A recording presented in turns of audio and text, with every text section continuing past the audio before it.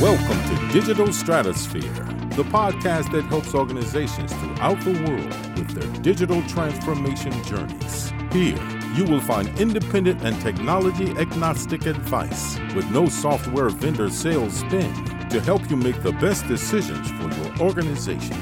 Whether you are in the process of selecting technology, in the midst of your transformation, or trying to get your initiative back on track, Digital Stratosphere provides expertise and best practices to help. If your ERP implementation is in trouble, the good news is that there are some things you can do to get the project back on track. But what exactly is it you need to do to recover your ERP implementation? That's what I'm going to talk about here today. My name is Eric Kimberling. I'm the CEO of Third Stage Consulting. We're an independent consulting firm that helps clients throughout the world reach their third stage of digital transformation success. And one of the service offerings we provide to our clients as a consulting firm is helping them get their ERP implementations on track. A lot of times we're hired by clients who have already started down the journey of implementing new software, but they've gone off track along the way, and in some cases, they've experienced some sort of massive failure. So they'll hire us to come in and assess and figure out what they need to do to get the project back on track from a technology agnostic and independent perspective. So that's one thing we have to think about is what do we need to do when our project's on track, and what are the things we can do in the low-hanging fruit we can leverage to help get the project back on track. So what I want to do today is talk about the steps in the process of getting your project back on track so that you can ultimately start to move forward in a more effective manner. For more tips on how to make your ERP implementation more successful, I encourage you to download our 2024 Digital Enterprise Operations Report. It's a report we publish each year that contains a number of best practices to help your ERP implementation be more successful, and it also contains a number of software comparisons and rankings to help you decide what software might be best for you, as well as ways to implement software more effectively. So you can find that paper by scanning the QR code in front of you, or you can go to the links below.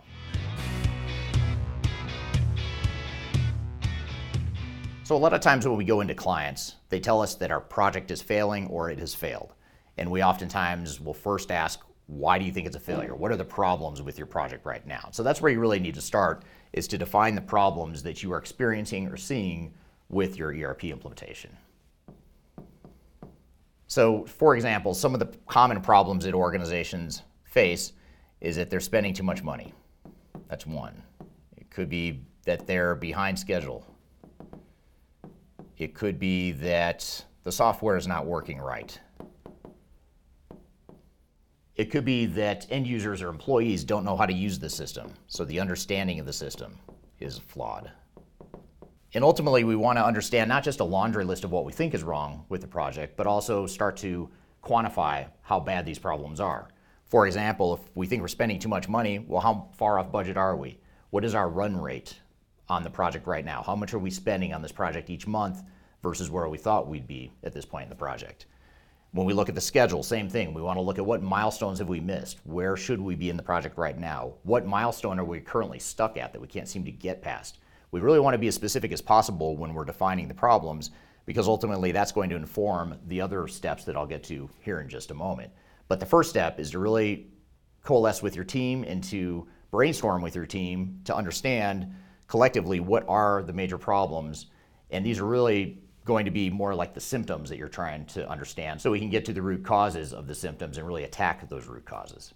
So what I'll do next is talk about what the steps are. Once you've clearly articulated what the problems are, I'll talk about what the steps are now to remediate from there.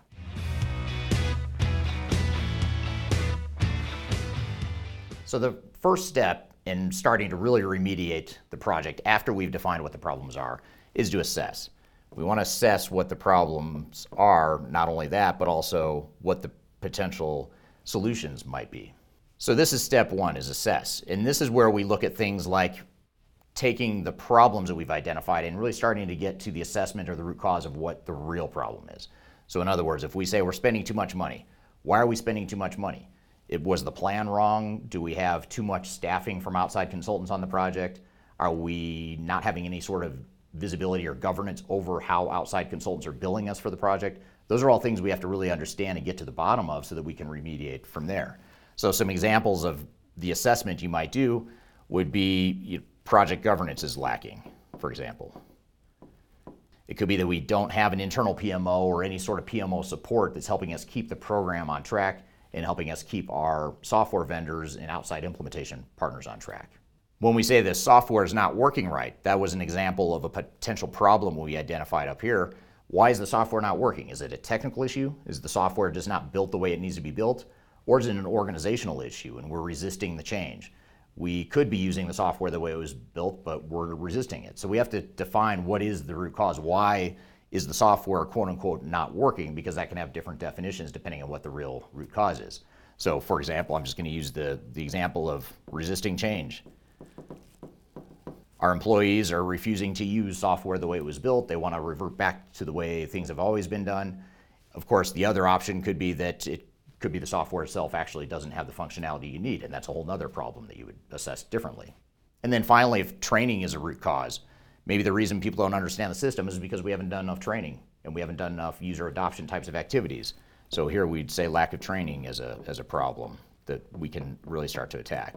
And oftentimes when we go through this assessment exercise, these are just a few examples, by the way, there's a lot more that most organizations are going to have. I'm just trying to keep it simple here for discussion purposes. But a lot of times when you go through this exercise, you find that there's some really low-hanging fruit, minor improvements and minor tweaks to the way you've been running the project that can have a huge impact on getting the project back on track. If you look at things like not having project governance and people resisting change, lack of training, those aren't huge, high-dollar types of investments. They're going to cost you a lot of time and effort. These are minor but really high-value incremental improvements that we can be making to our business. So the key here is really to think about symptoms, root causes. What are we going to do here with these root causes now that we've assessed the situation, we fully understand why the project's off track, and now we can move to the next phase, which is what I'll talk about next.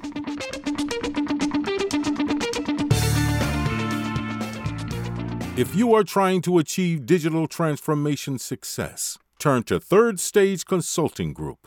Third Stage's independent and technology-agnostic consulting team helps clients define their digital strategies, select the right software, and manage their implementations. With offices in the U.S., Europe, and Australia, our team helps the world's most forward-thinking organizations through their transformation pitfalls and risks. Whether you are embarking on an ERP, HCM, CRM, supply chain management, or any other digital transformation, contact Third Stage Consulting to see how we can help you reach the third stage of transformation success. Learn more about us and download independent reports, videos, and other best practices at thirdstage-consulting.com.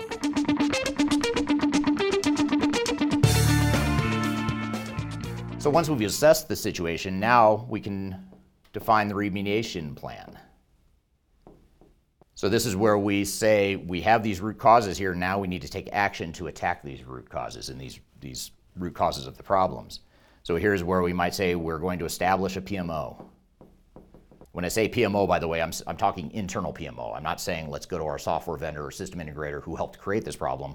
Let's use them to be our PMO. Clearly that's not working, so we're not going to do that. But what we are going to do is work to build an internal PMO, some sort of capability, even if it's not a separate PMO department.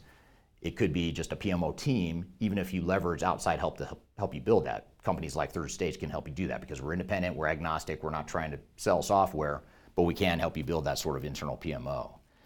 If these two things right here are a problem, which we've stated is a problem, resisting change and lack of training, that must mean that we need some sort of change management strategy and plan that's highly tailored to what the situation is we're in right now.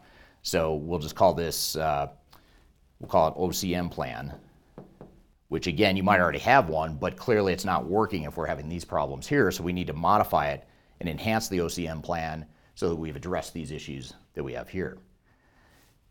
I'm going to come back to the software not working right. If this is truly a technical issue here, or if there are technical issues, it may be that there's some remediation we need to do there to address the fact that the software is not working right, if it really is technical. I know we've said that resisting change is one of the root causes of the software not working right, but it could also be that the software itself just isn't built the way it needs to. So here's where we might say assess the solution, and more importantly, find a better solution. So in other words, we may not totally abandon the software, the core ERP system that we're implementing, but we may modify the overall architecture and the overall suite of products that we're deploying. It could be that there's new modules that we might need to deploy from our current vendor. It could be that there's third-party bolt-ons that would better fit and better solve some of the problems that we're not getting to here. So we need to make sure we really look at our full set of options. And even though this is an ERP implementation, it doesn't necessarily mean you have to have just one system and one vendor that's going to deploy the software throughout your organization. You have to be open to other best-of-breed options, even if it's used on a limited basis throughout your organization. In some extreme cases, and we've seen this more and more recently in the last year or two among the clients within our company at Third Stage, is we're finding that some organizations are finding that their initial plan, their initial software vendor, their initial choice of ERP vendor was off. It was wrong. The software they chose is not what they thought it would be. It's materially misfit for what the needs are of the organization, and they will either pull the plug on the project entirely or pause it until they can go through this exercise of figuring out what the best path forward is.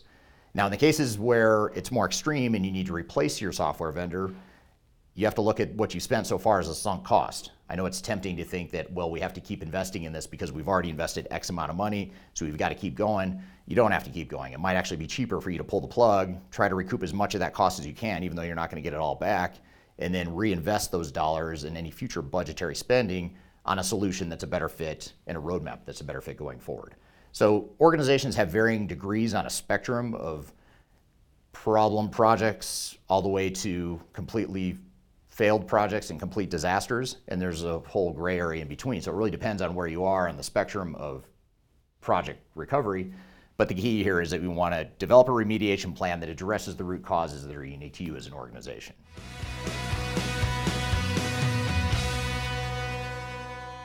So the third step in this process is executing the plan. So we'll just call this execute for now. Here's where we actually move into execution mode. We take the plan that we've developed, and again, there's going to be a lot more tasks in your remediation plan than what I've drawn out here as an example, but you're going to take these plans and these tactics and now start to execute. Now, the key here is really to make sure that you've resourced the project correctly and that you've right-sized the resourcing that's required to adjust and adapt to this new plan. You want to make sure you have the right budget going forward. Chances are pretty high you might have had unrealistic expectations to begin with, or at the very least, it's clear that you're spending more than you thought you would in the implementation, so we need to make sure we have a budget that's aligned with that. If we can't get more budget, then we know we probably have to do something to fix the solution itself. We might have to scale back on scope. We might have to cut some of the modules that we thought we would need, but maybe we just can't afford right now as an organization. And one of the most important tactics that we typically see during execution is the change management. In most cases, if not all of them, when we have the sort of recovery that is underway with a client, there's a heavy dose of the people side and the adoption side and the change management side of the implementation that went wrong, and we need to focus the execution on this. And what this may also mean is as we execute, it may mean that technology doesn't go away, but technology becomes less important. I know I'm being dramatic by Xing that out. It's not going away completely, but we may throttle way back on the technology and reinvest our dollars into the things that matter most, which is the things that are going to help us remediate and get this back on track. So hopefully this has given you some tips of things to think about, whether you're just facing some initial turbulence in a project, or whether you're completely off the rails and you're a complete mess, or if you're somewhere in between. This simple framework is a way to address those challenges and make sure that you get your project back on track. If you're looking for more information on how to make your implementation more successful, please download our Lessons from 1,000 ERP Implementations. It's a white paper that we published that covers 20 best practices to help implementations be more successful, regardless of what software you're implementing. And there's some good lessons in there that might help you augment the information we've discussed here today. You can read that white paper by scanning the QR code in front of you, or you can click on the links below. So I hope you found this information useful and hope you have a great day. Learn more about us and download independent reports, videos, and other best practices at thirdstage-consulting.com.